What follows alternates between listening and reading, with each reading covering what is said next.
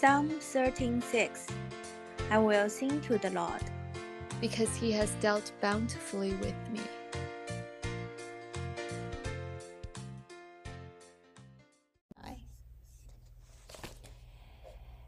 Gentle and lowly, the heart of Christ for sinners and sufferers. Day 9. An advocate. We have an advocate with the Father, Jesus Christ, the righteous. 1 John chapter 2, verse 1.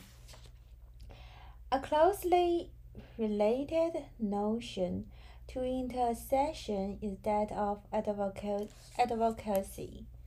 The two ideas overlap, but there is a slightly different nuance to the Greek words underlying each. Intercession has the idea of mediating between two parties, bringing them together. Advocacy is similar but has the idea of aligning oneself with another. An intercessor stands between two parties. An advocate doesn't simply stand in between the two parties, but steps over and joins the one party as he approaches the other. Jesus is not only an intercessor, but an advocate. And like intercession, advocacy, Juju, how do you read it? Advocacy. Okay, advocacy is a neglected teaching in the church today, and it flows straight from the depth of Christ's very heart. Brian wrote a book on Hebrew chapter 7 verse 25, the key text for Christ's heavenly intercession. He also wrote one on 1 John chapter 2 verse 1, the key text for Christ's heavenly advocacy, which reads, "My little children, I am writing these things to you so that you may not sin. But if anyone does sin, we have an advocate with the Father, Jesus Christ the righteous." The New Testament's message of grace is not normally indifferent. The gospel calls us to leave sin.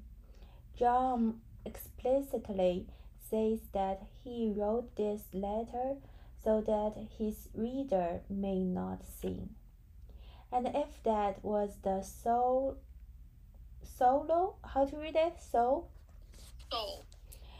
And if that was the sole message of the letter, that would be a valid and appropriate summons. What is summons? Summons is like asking someone to be here, kind of. To be here? Yeah, to summon someone is to ask them to call them. Summons is a call, kind of. Okay. But 召唤. Oh, summons. But what is precious? We need not only exaltation but liberation. We need not only Christ as a king, but Christ as a friend, not only over us but next to us. And that's what the rest of the verse gives us. But if anyone does sin, we have an advocate with the Father, Jesus Christ the righteous. The Greek word translated in 1 John chapter 2 verse 1 as advocate is used 5 times in the New Testament. The other 4 are all found in the upper room discourse in John chapter 14 to 16, each time referring to the ministry of the Holy Spirit after Jesus ascends to heaven. It's difficult to capture the meaning of parakletos with just one English word. The difficulty is reflected in the diversity of translations, including helper, advocate, counselor, comforter, and companion. Wow.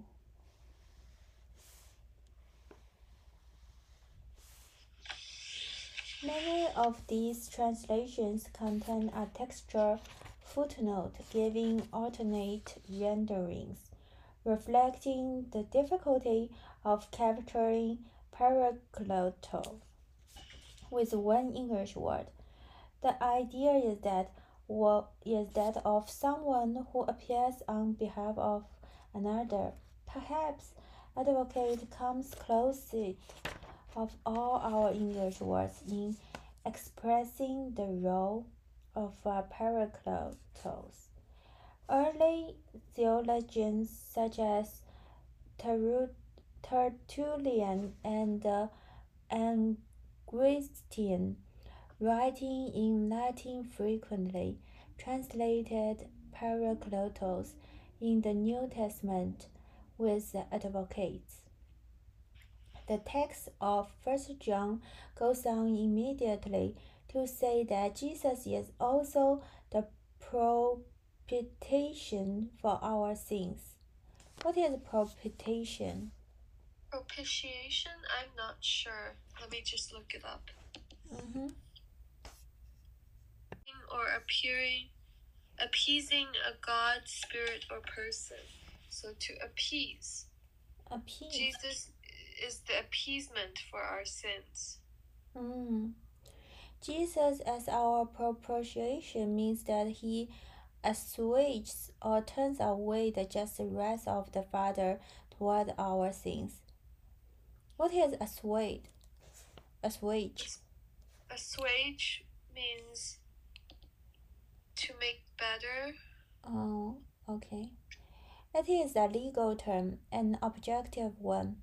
Christ as our advocate may have a faint legal connotation, but more frequently in literature outside the New Testament in early times, it has to do with something more subjective.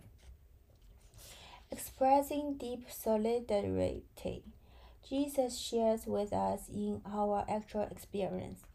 He feels what we feel, he draws near, and he speaks up longingly on our behalf. Who is this advocate for? The text tells us anyone. The only qualification needed is desire. When will we receive this advocacy? The text tells us it does not say we will have an advocate, but we have an advocate. All those in Christ have, right now, someone speaking on their behalf. Why is this advocate able to help us? The text tells us he is righteous, he and he alone. We are unrighteous, he is righteous.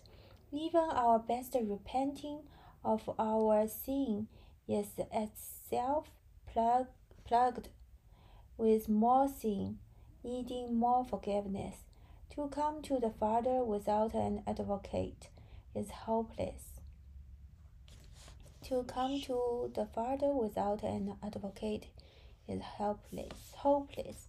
To be aligned with an advocate, one who came and sought me out rather than waiting for me to come to him, one who is righteous in all the ways I'm not. This is calm and confidence before the Father. Let's look more deeply at the difference between Christ's intercessions and his advocacy by noting the difference between Hebrews chapter 7 verse 25 and 1 John chapter 2 verse 1. Hebrews chapter 7:25 says that Christ always lives to make intercession for us, whereas 1 John chapter 2 verse 1 says, if anyone does sin, we have an advocate. Do you see the difference? Intercession is something Christ is always doing, while advocacy is something he does as occasion calls for it. Intercession is something Christ is always doing, while advocacy is something he does as occasion calls for it. Apparently, he intercedes for us given our general sinfulness, but he advocates for us in the case of specific sins. Brian explains it like this: Christ as priest goes before, and Christ as an advocate comes after. Christ as a priest continually intercedes. Christ as advocate in case of great transgressions pleads. Christ as priest has need to act always, but Christ as advocate sometimes only. Christ as priest acts in time of peace, but Christ as advocate in times of broils. What is broils?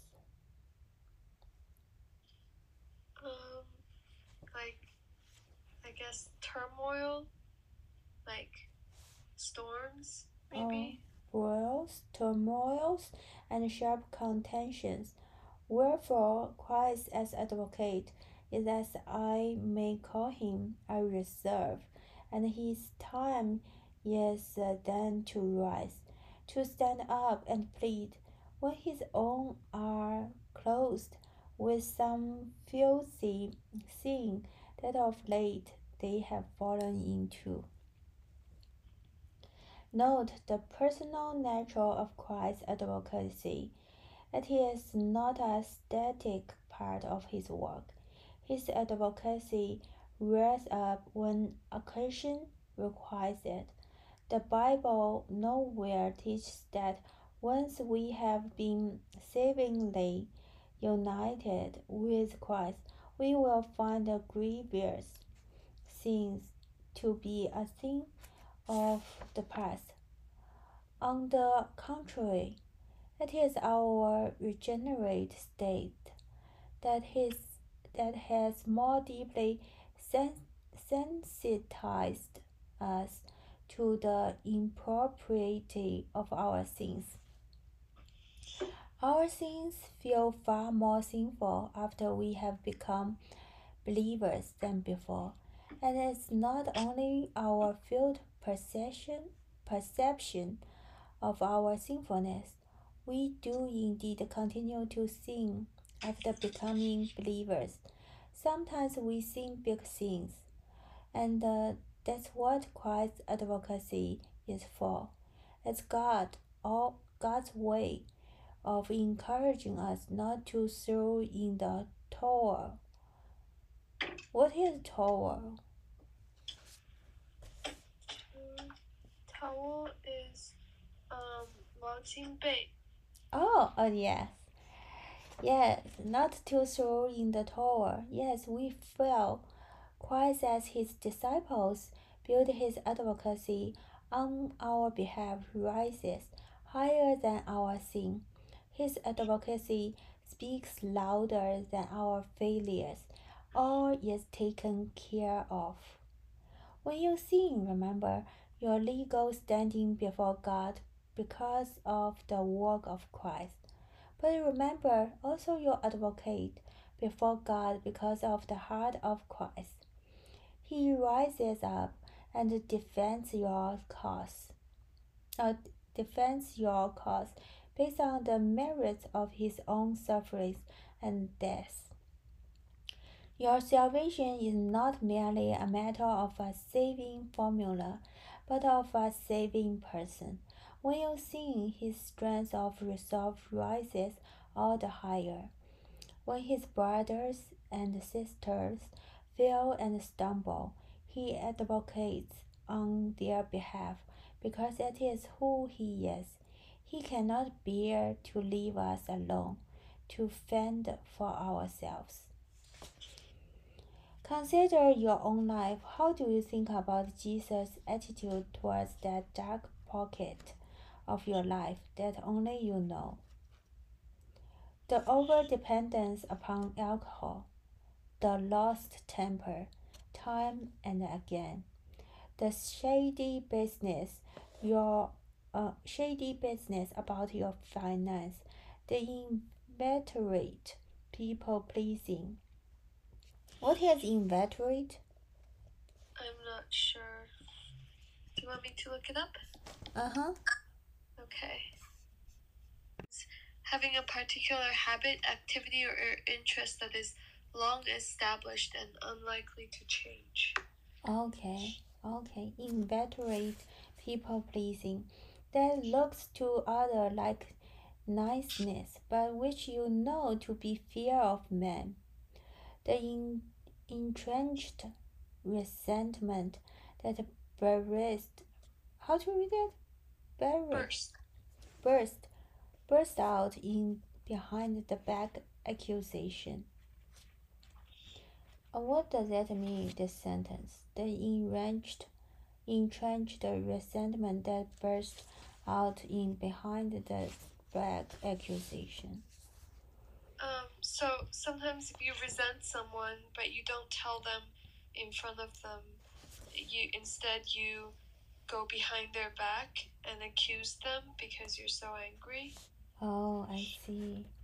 The habitual use of pornography. Who is Jesus in those moments of spiritual blankness? Note, who is he once you conquer the sin?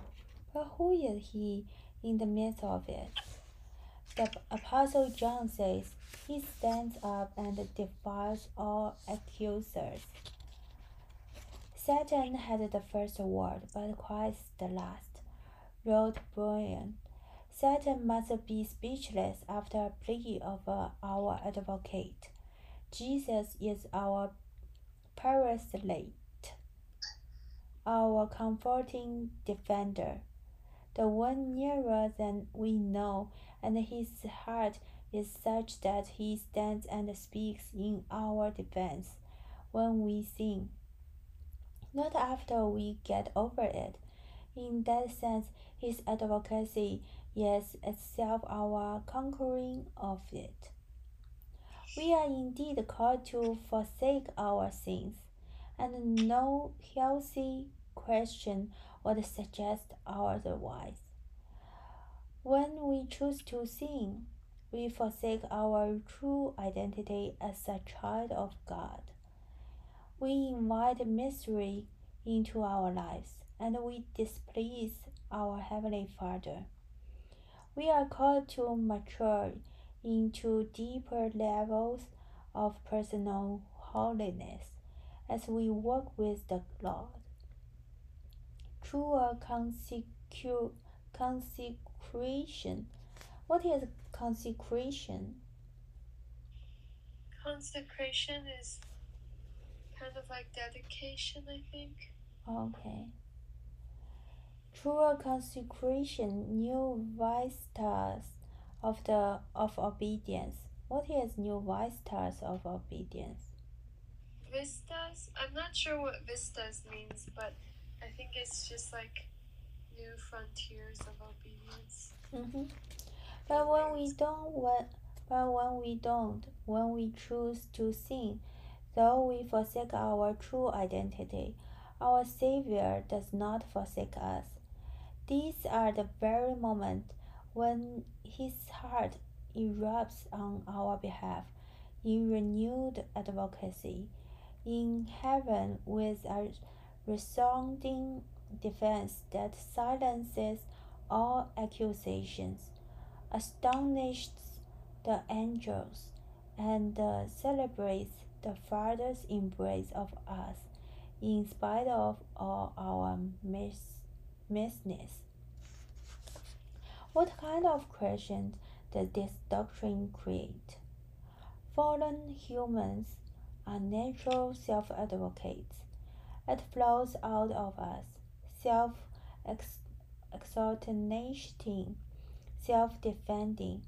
We do not need to teach young children to make executes when they are caught misbehaving. There is a natural built-in mechanism that immediately kicks into gear to explain why it wasn't really their fault. Our fallen heart intuitively manufacture reasons that our case is not really that bad. The fall is manifested not only in our sinning but in our response to our sin. We minimize, we excuse, we explain away. In short, we speak, even if only in our hearts. In our defense, we advocate for ourselves. What if we never needed to advocate for ourselves because another had undertaken to do so?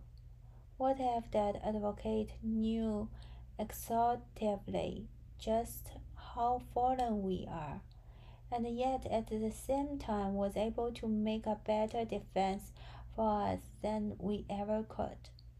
No blame shifting or excuses, the way our self advocacies tend to operate, but perfectly just, pointing to his all sufficient sacrifice and sufferings on the cross is in our place.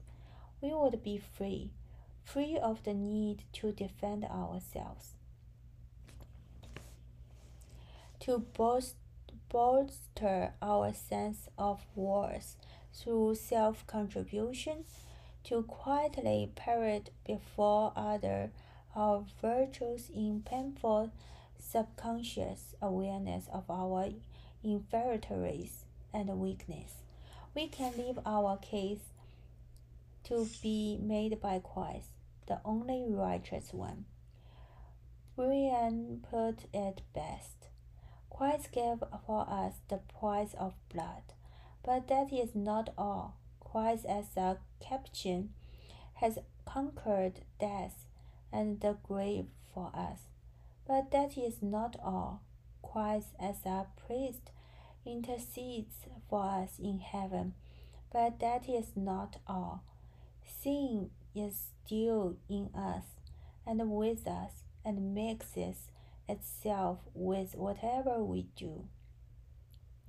Whether what we do be religious or civil, for not only our prayers and our sermons, our hearings and preaching, but our houses, our shops, our trades, and our beds, all are poured within with sin. All are polluted with sin. Nor does the devil, our night and day adversary, forbear to tell our bad deeds to our Father, urging that we might forever be disinherited for this. What is disinherited for this mean here? Disinherited means disowned. But what should we now do if we had not an advocate? Yes, if we had not one who would plead. Yes, if we had not one that could prevail and that would faithfully execute that office for us. Why? We must die. But since we are rescued by him, let us, as to ourselves, lay our hand upon our mouths and be silent.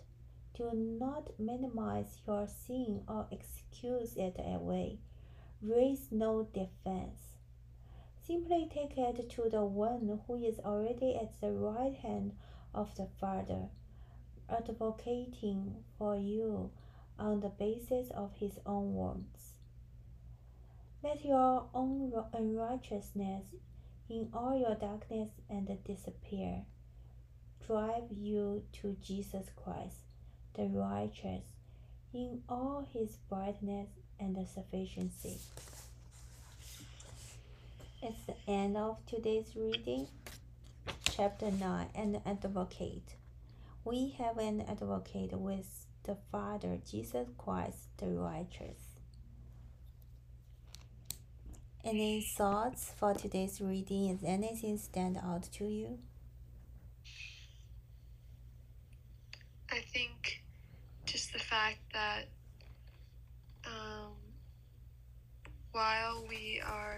whenever we are sinning, Christ is advocating for us, because a lot of the time, like, for me, I feel like when I'm sinning, Christ must be mad at me or something, but instead he is actually advocating for me and pleading on my behalf, I guess. Yeah, with the price of his blood. Yes. Yeah. So here they talks about the difference between advocate and intercession. Can you tell the difference?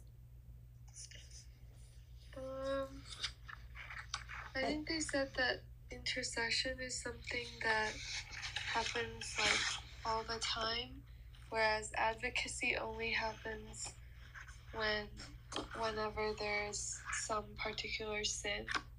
Like it only happens occasionally.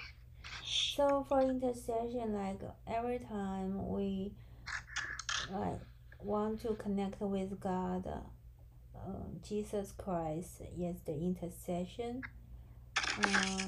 Intercede for us, regardless of like whatever we talk. It could be something good, it could be worship, it could be praising. But advocate is the time when we do something wrong. Yeah. Okay, got it. Yeah. The thing stand out to me is the character diversity of God, who he is. In page 88, it says he is a helper, advocate, counselor, comforter, and a companion. Yeah. Yeah. So yeah, it's maybe like very like the question we talked last time. Have you ever interceded for someone? Have you ever advocate for someone? I think for my brother, I have advocated.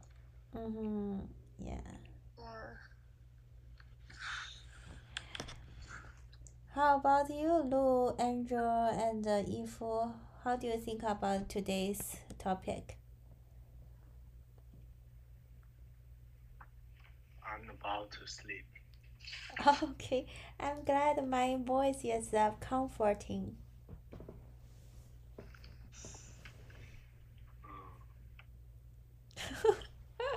Okay.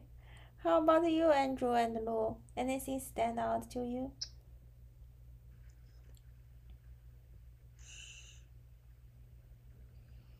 Not really, no, sorry. No problem. Glad you didn't say you want to sleep too. But if you want to sleep, I feel it's my pleasure. Okay. How about you, Tujin? Is there anything else you would like to discuss? So the message that Christ is a big comfort to us, like stands out to me, like when we feel sometimes I feel